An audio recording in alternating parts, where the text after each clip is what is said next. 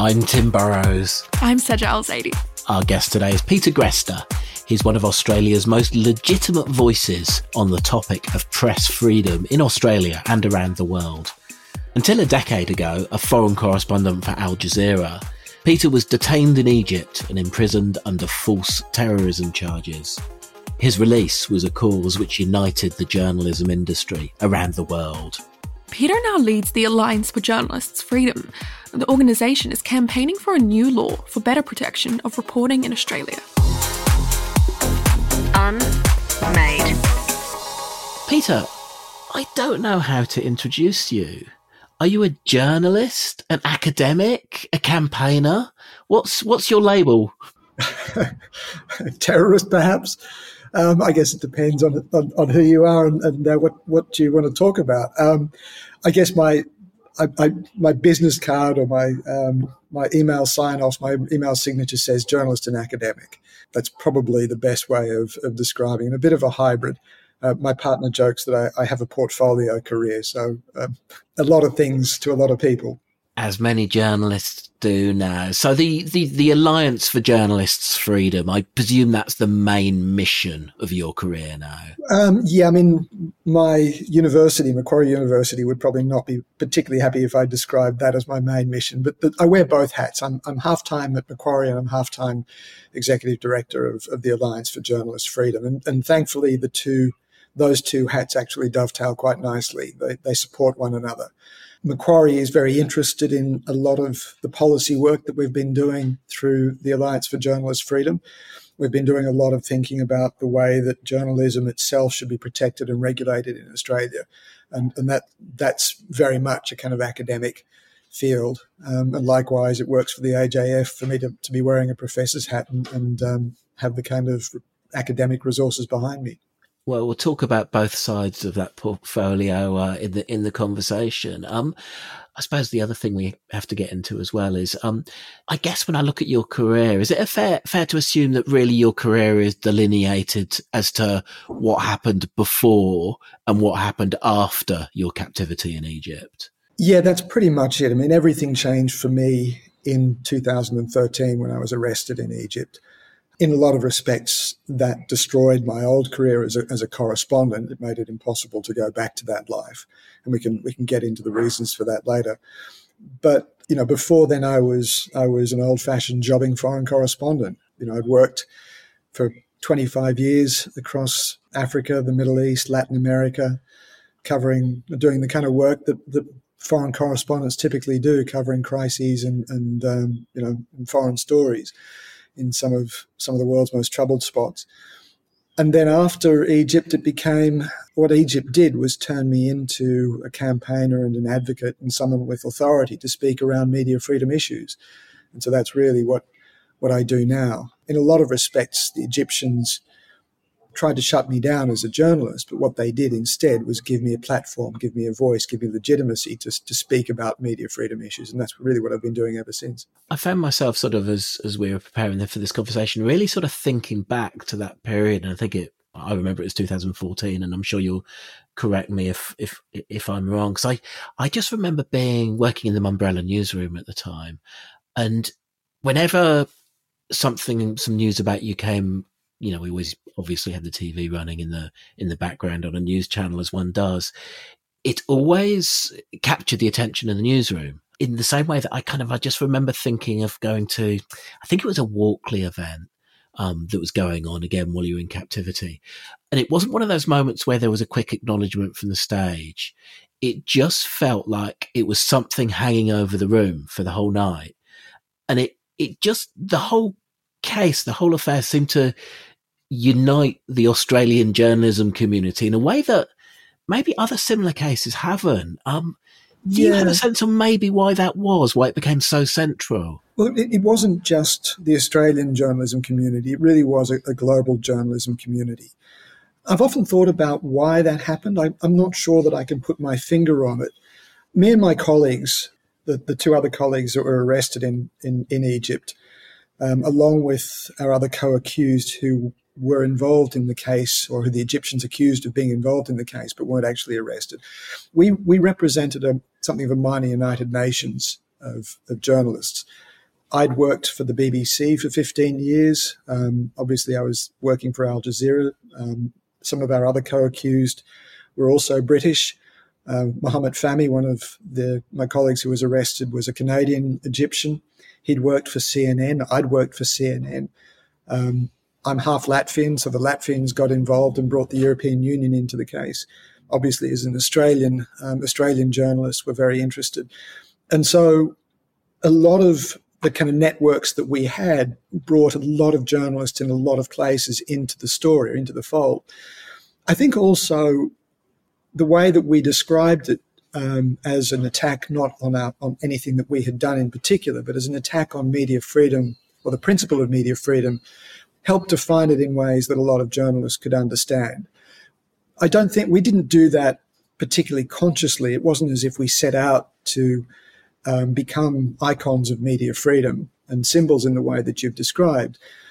What we were doing was trying to make sense of what was going on. And I wrote 2 letters very early on, after a few weeks of our arrest, describing it in those terms, basically saying that the connections between there was no evidence that we'd been involved in anything that, like the charges that we'd been accused of. We'd been accused of pretty serious terrorism offences.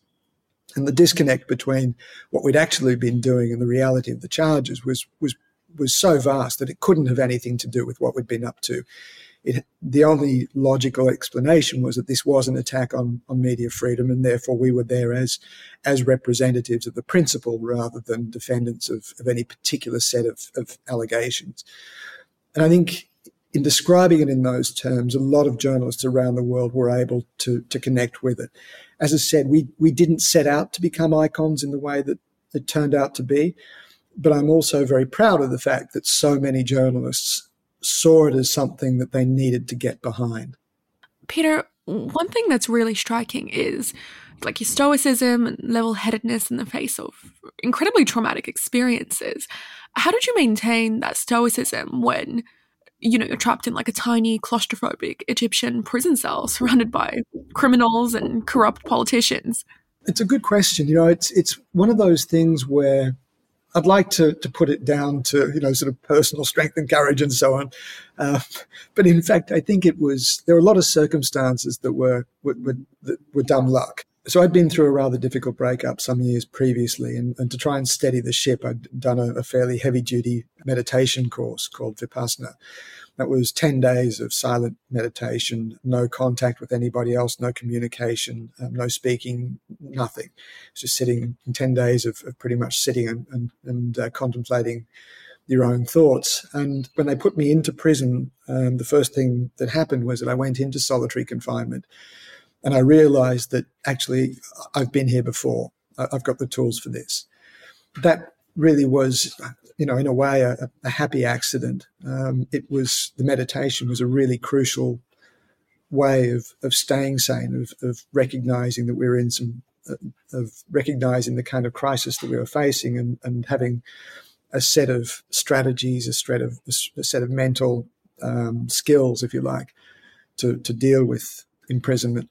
Because after all, one of the things I realized very quickly was that prison is all about your head. Everyone focuses initially on the physical confinement, but we had all of the things that we needed for physical health. We had food and water, and the food wasn't great, but it would keep you alive.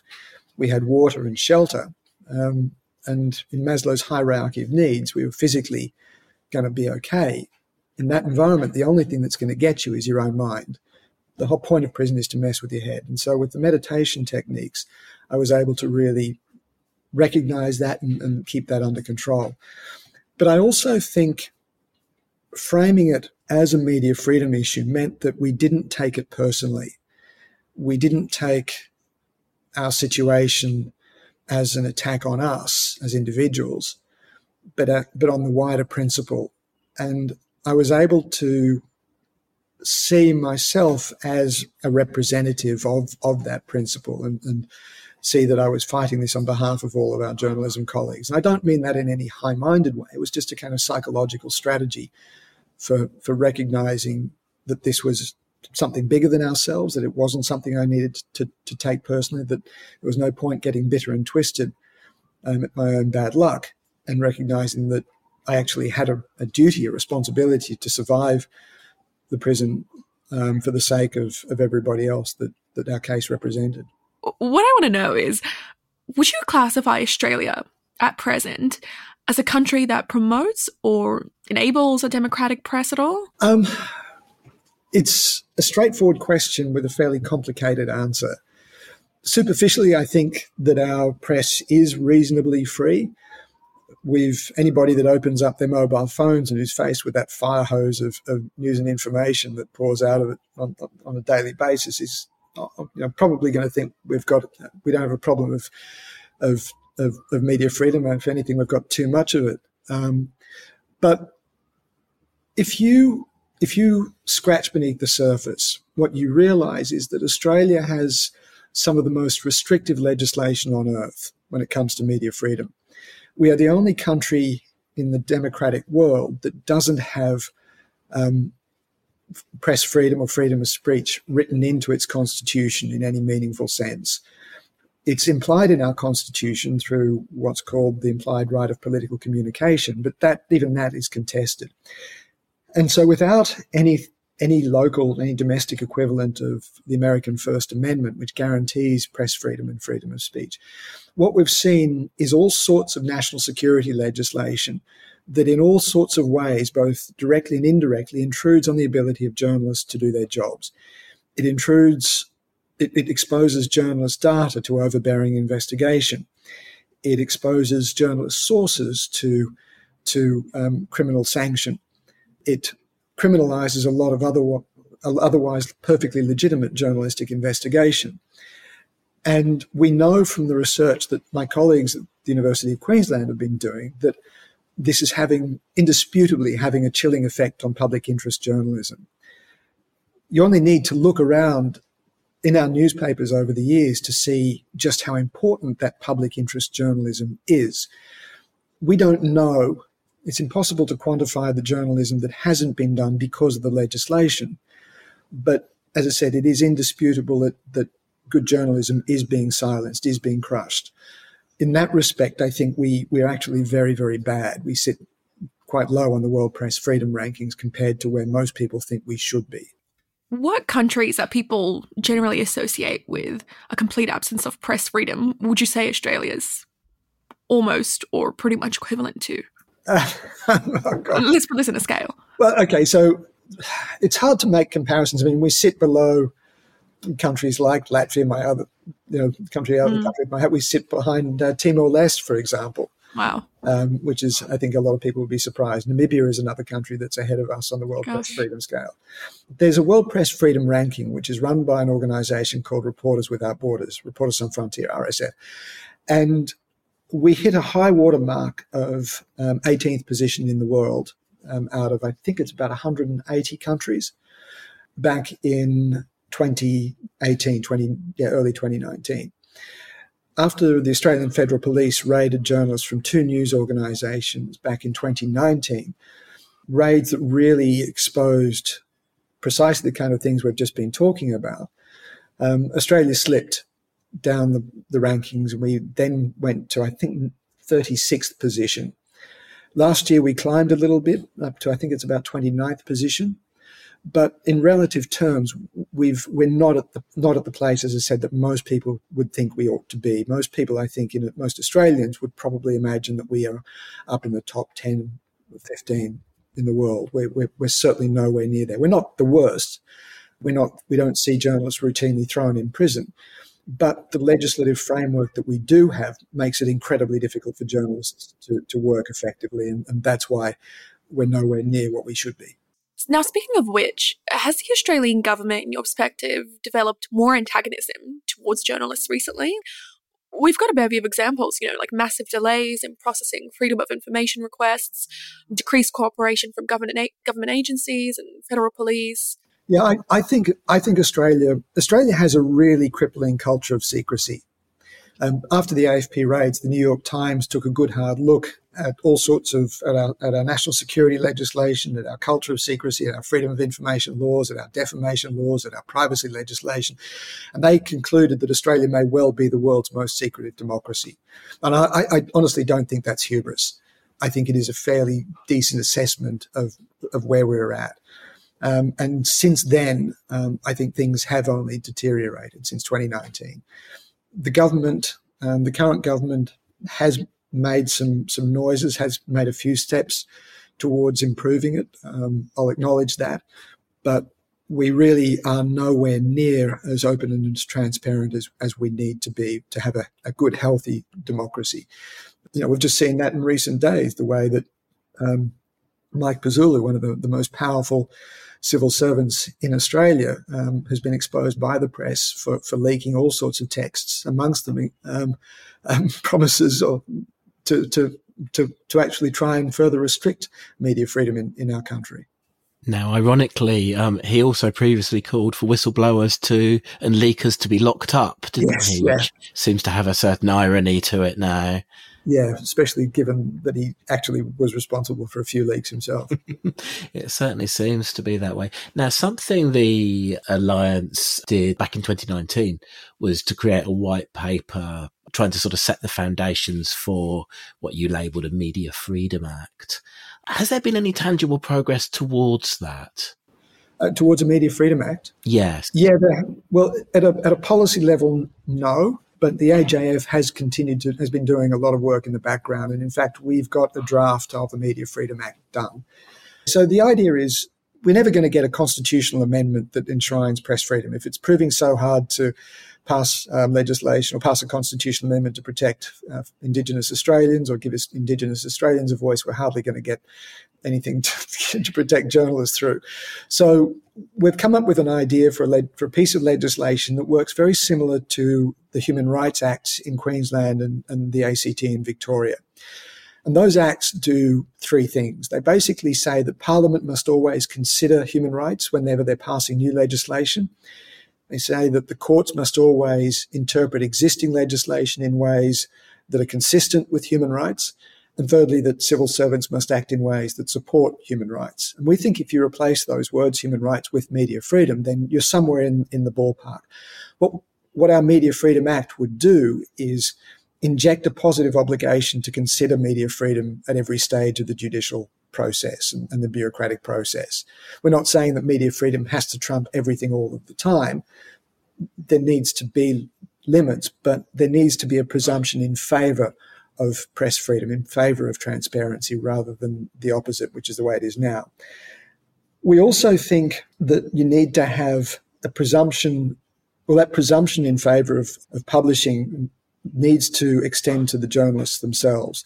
So in our Media Freedom Act, what we've done is written a clause that says that if you are producing journalism according to a set of professional standards, then you deserve the right to be assumed by the courts to deserve protection in law, and that it's up to the investigating agencies, whether it's ASIO or the Australian Federal Police or any other of the agencies, to show the courts why you have failed in your obligation to protect, to live up to professional standards. At the middle of this is a definitional problem. One of the difficulties that a lot of people have been grappling with is how do you define journalist? How do you define the person that you're trying to protect? We're taking a very different approach. Our Media Freedom Act says that, I think, that trying to decide who is a journalist and who isn't is a fool's errand, particularly in a world where anyone with a mobile phone can produce content that looks and sounds for all the world like journalism. We're saying that journalism instead should be thought of as a process, and a process that is in line with a set of professional standards and ethics. Now, there's a clause in the Victorian Evidence Act which says that a journalist is someone who is in the business or occupation of producing news and information, and that's the old-fashioned approach. We don't think that's appropriate. But then it goes on to say the journalist or publisher shall be accountable, and in brackets, through a complaints process, to a recognised code of conduct. And that's what I think is the key.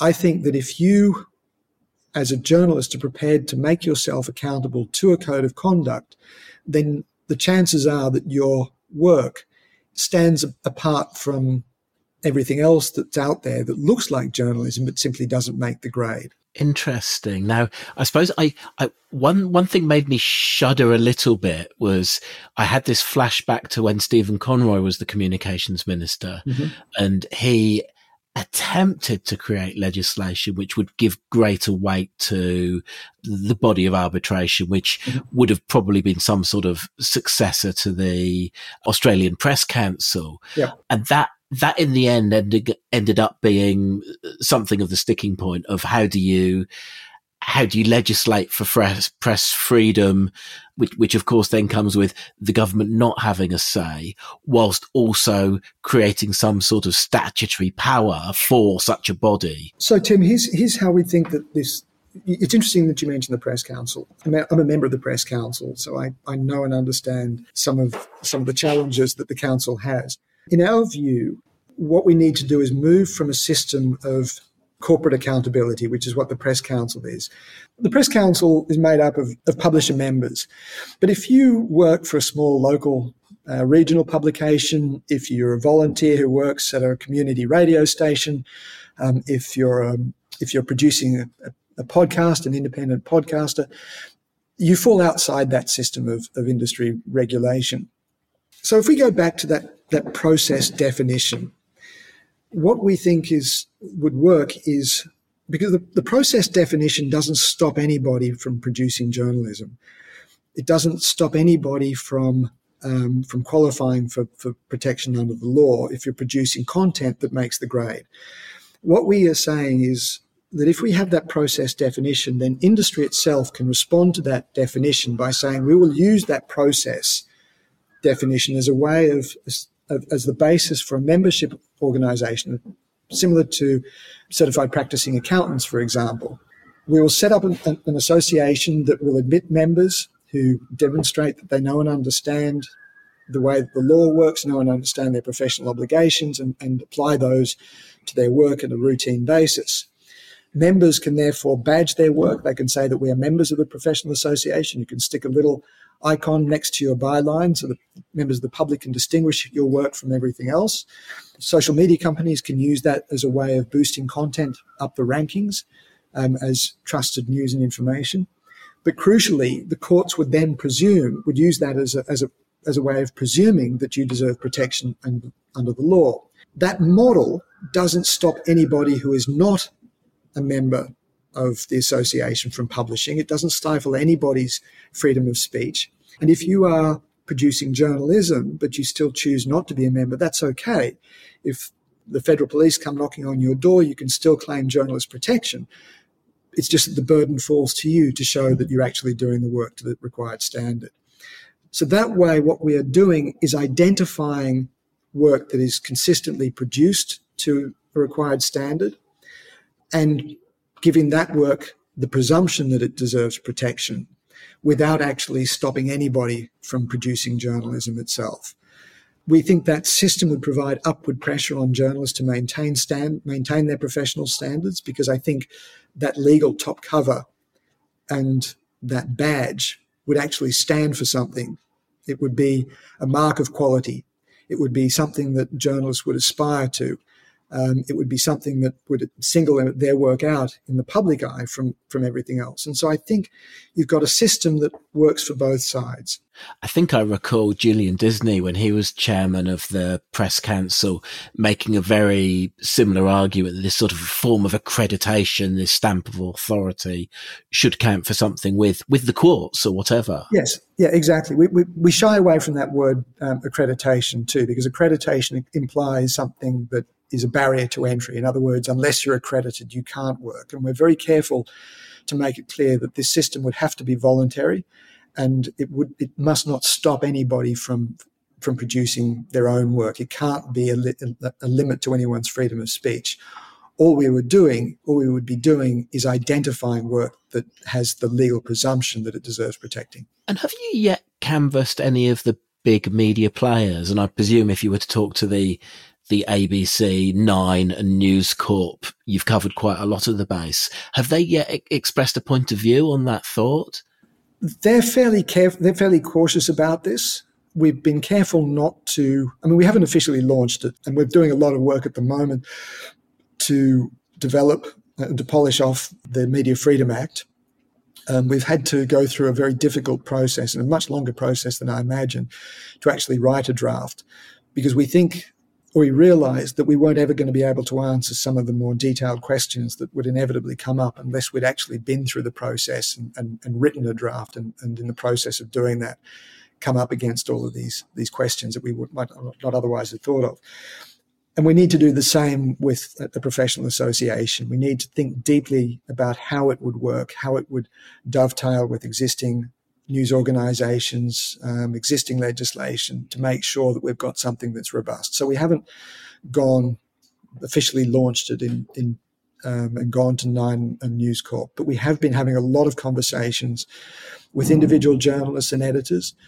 And the initial reaction, I think, is quite icky.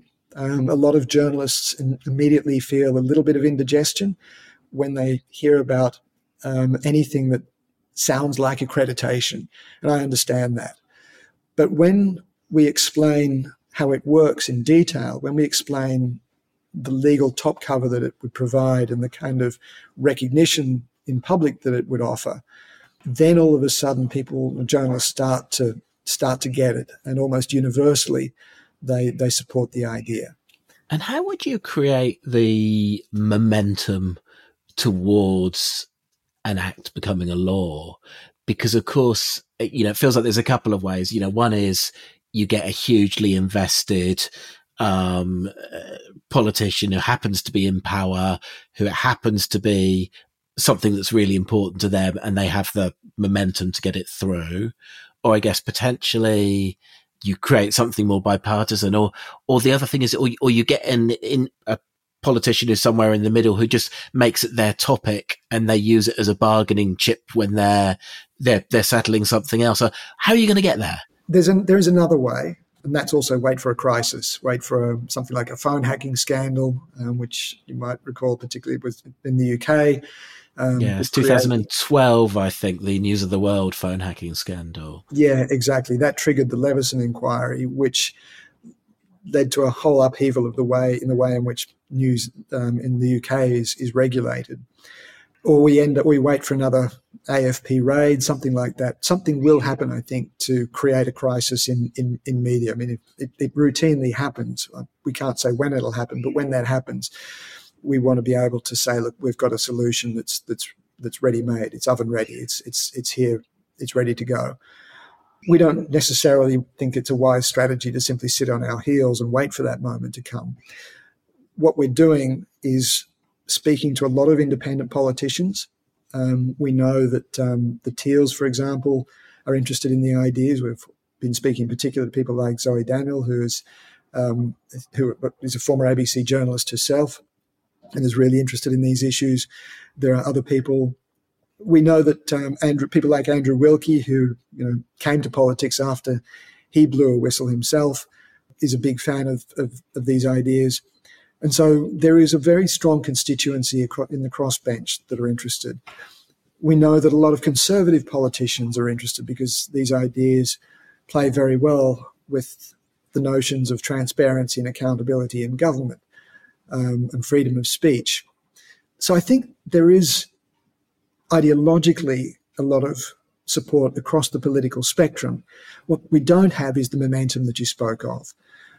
We're still trying to figure out the best strategy for that. It may be that we get a coalition of Teals and independents across benches who perhaps control the balance of power and who are able to make this a bargaining chip, as you mentioned, in other legislation.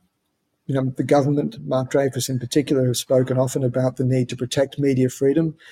Dreyfus, the Attorney General, held a round table earlier this year in which he's specifically to talk about media freedom. So it's on their political agenda.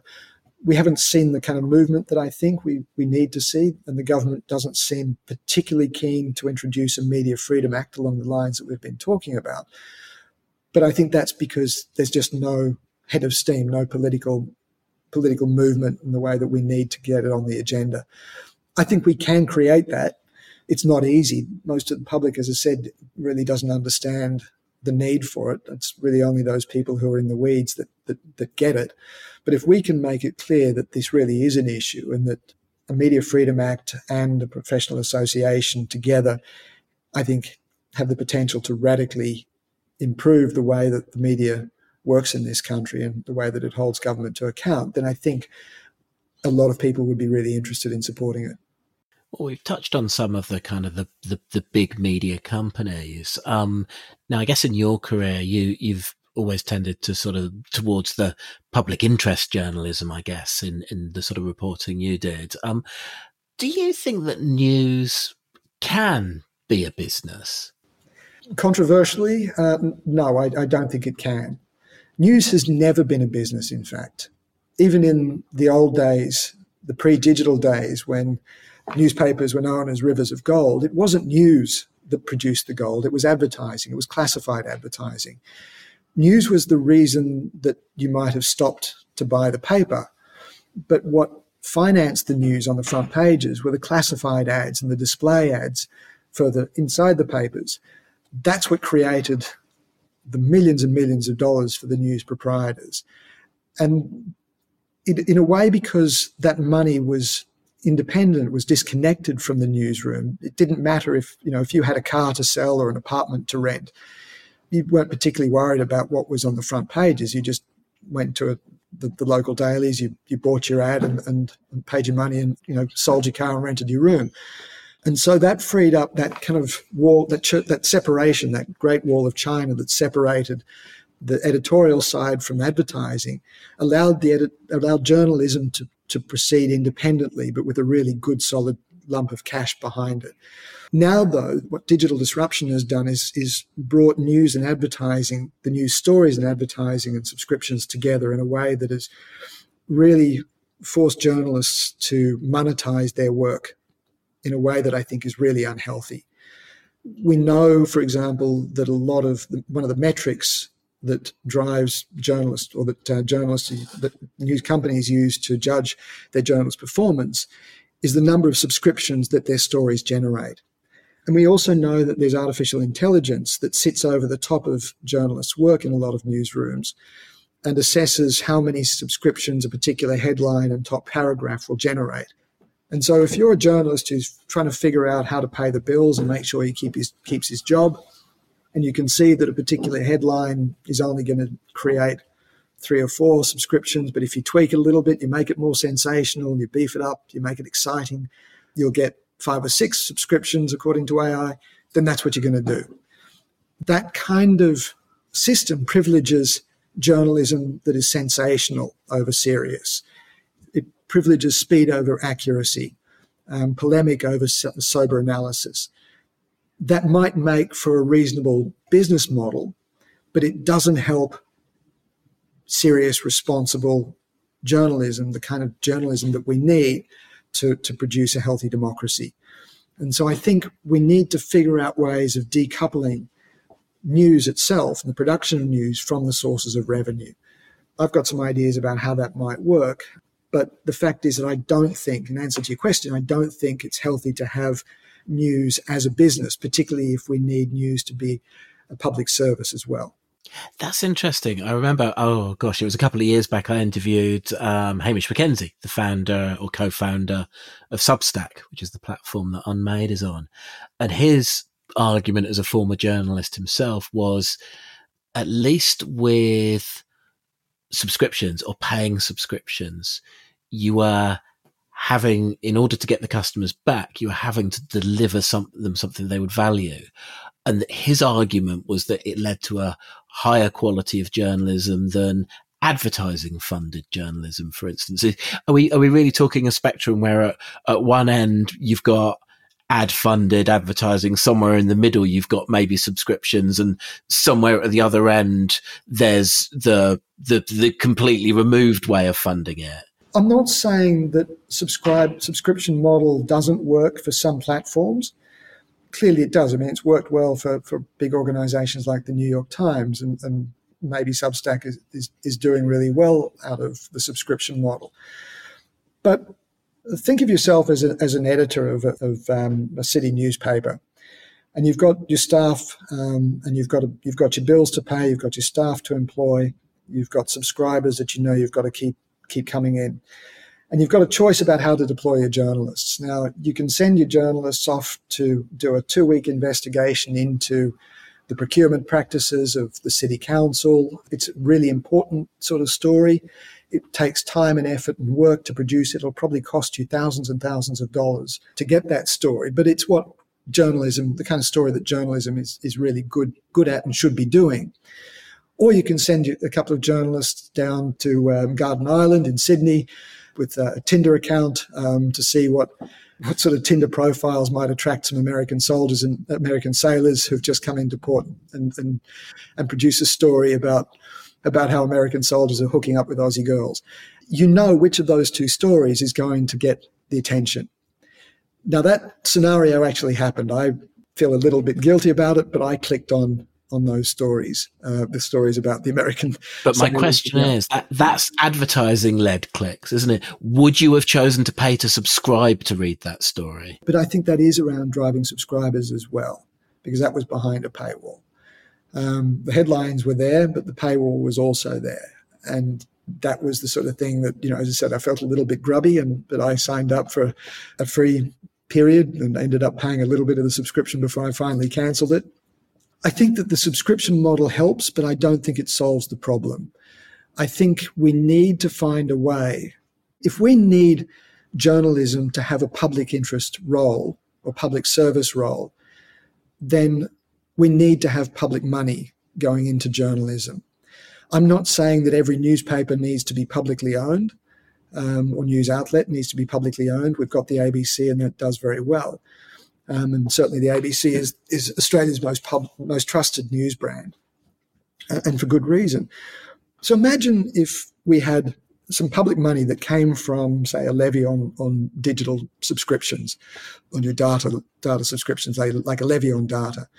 That money went into a central fund that was administered by an independent organisation that said that we will subsidise commercial news that reached a certain level of subscribers and clicks, a certain level of number of readers, unique page views perhaps, and we'll subsidise you up to maybe 20, 30% of your operating costs, provided you meet certain editorial standards and values, and provided you dedicate a certain proportion of your news to stories that are important but undercovered, to local council coverage, to local courts, to that kind of civic stuff, the stuff that's important but not necessarily sexy.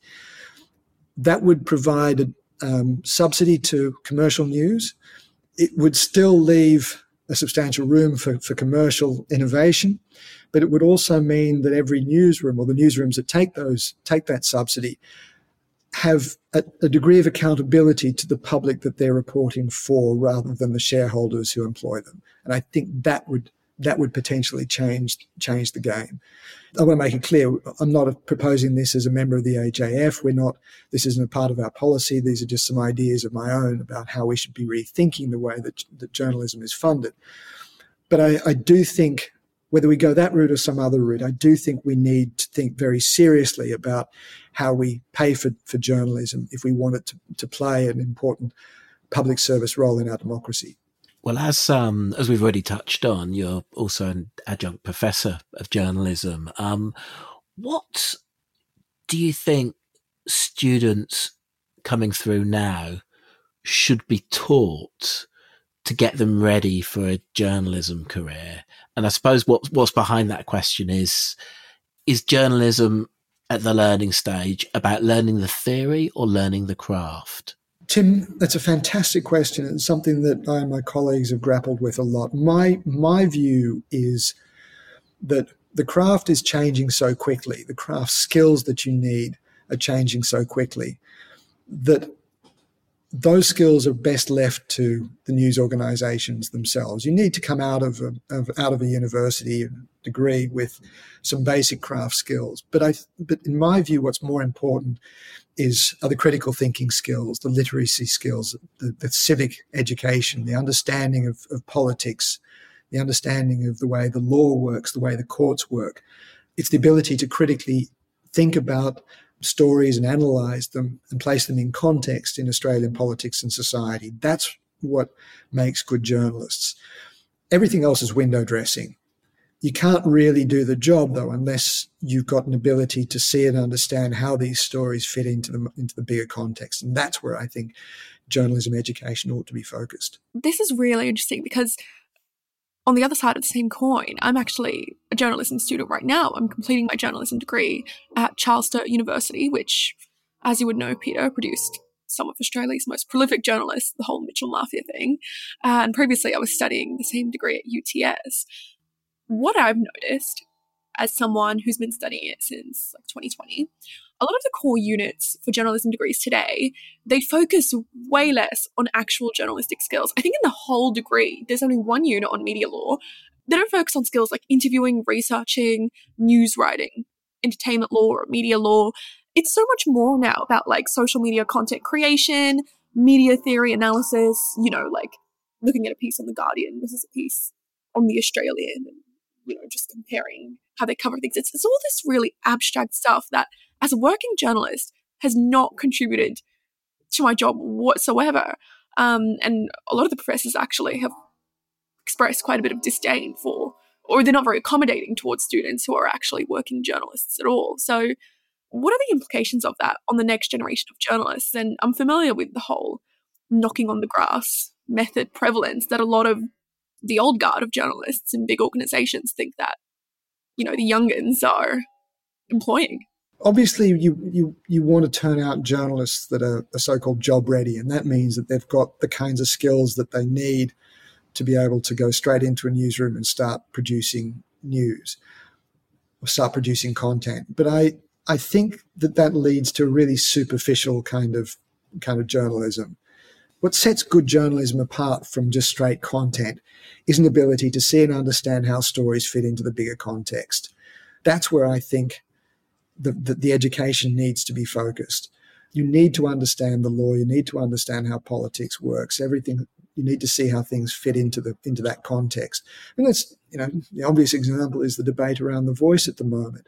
It's a fairly simple story at one level. You can go off and cover a demo, either pro-voice demo or an anti-voice demo, and come away with a few vox pops and do a story that kind of covers it in a fairly shallow way. But if you've got a much deeper understanding of Australia's history with Indigenous rights, if you understand some of the challenges around introducing or successfully passing constitutional amendments, if you've got a really deep understanding of the way that Indigenous disadvantage is entrenched in this country, if you know and understand the way that racism and the history of racism in Australia, all of those things will inform the way that you report. And it'll be a much richer, much deeper, much more nuanced story. The skills to write something out quickly, that's pretty straightforward. Understanding how Twitter works, understanding how social media works is fairly quick and easy and straightforward. What really matters is, I think, that context, that deeper understanding. And that's what I'd like to see journalism students being taught. I suppose my question, Peter, is I think of someone as an editor who have employed a number of people in both the UK and Australia. So I had the opportunity to compare. If I think about my own background, which was as a local newspaper journalist, so it was music to my ears earlier hearing you talk about getting people back in covering courts and council and all of those things. What struck me about the sort of training that I used to get in the UK system was absolutely, yes, there were components covering things like public administration. Here's how it works. And that was an incredibly useful building block. But there was also here are basic interviewing skills. Let's actually practice doing some interviews. This is how to structure an intro, which, said you tell me, but it feels like some of those things you don't experience. And don't get me wrong, I'm not. In fact, I think that those are really important. Look, what I was about to say earlier was that journalists are specialized generalists. More than any other career that I can think of, we need to have a breadth of understanding of politics and society. But you also do need those basic craft skills, as you said, interviewing, storytelling. Again, we're storytellers too, more than anything else. And those storytelling skills are essential. But the storytelling skills are the same regardless of the technology that you use. we can get too focused on the detail of the technology and lose sight of the kind of fundamental underlying ability to recognize a top line, to ask deep questions, profound questions, the kind of questions that will get you the answers that you need to tell the story that you're trying to uncover. But those skills, again, I think are universal. They apply regardless of the medium that you're using. That's what I mean when I talk about the kind of generalist education. So in that event, you think prospective or aspiring journalists are better off doing an economics or history or political science degree? Again, controversially, I think yes. I think the better approach, if I had my way, we'd be running journalism as master's degrees, and we'd be bringing in students who've already done politics or economics or music or science or any other specialist area. What I want is journalists to have the critical thinking skills that a good education, that an undergraduate education teaches them, and then come to a master's degree where you'd learn how to package that up, how you'd get the higher order editorial skills, the interviewing skills that you've just mentioned, the storytelling skills, to take that knowledge, that understanding, and use it to create good journalism. That's the model that I'd be promoting if I had my way. Now, Peter, we've run slightly longer than we intended, but it's been a very good conversation. And one of the things you said to us just before we started recording was you always get to the good stuff at the end, which has been true in this conversation as well, I think, or the best stuff. Now, so last couple of questions. One that just strikes me is almost going back to where we started. Your Wikipedia entry precedes the word journalist with former. Is that true? Are you done with being a working journalist? Yeah, no, not really. Tim, you'd understand it's an incredibly difficult habit to break. I can't quite give up that title. I'm still, I don't produce daily news. I've long since stepped away from being a foreign correspondent, but I still have a few documentary projects on the boil that are keeping my hand in the game. I can't quite kick the habit. Well, final question, which we ask all of our guests. What do your critics say about you, and what do your supporters say about you? Depends on which critics you're asking, I suppose. Could be anyone from a troll on Twitter to the Prime Minister of Egypt. Well, the Prime Minister of Egypt certainly calls me a terrorist. My mum calls me hopelessly disorganised. My trolls on social media call me a hypocrite because I haven't been willing to support Julian Assange as a journalist. I absolutely defend Julian as someone who is unjustly detained. I think his detention is outrageous, but I can't go that extra step and say that he should be using media freedom as a way of defending himself. I think that there are a whole bunch of other issues that he needs to be using, but my critics are obviously disagree with me quite fiercely, and that's something that pops up every time on Twitter. I think there's a whole other podcast to be done on Julian Assange. And what do your supporters say about you? Oh, well, my supporters describe me as a media freedom champion, as someone who has shown a lot of resilience, over the years, as a journalist with integrity. Those are labels that I'm very proud to wear, and I hope that people would feel that they're well earned and justified. Peter, thank you so much for your time. It's been fantastic to talk to you both. Today's podcast was produced with the cheerful assistance of Abe's Audio. Bye now. Toodle pip. Unmade. Podcast edit by Abe's Audio.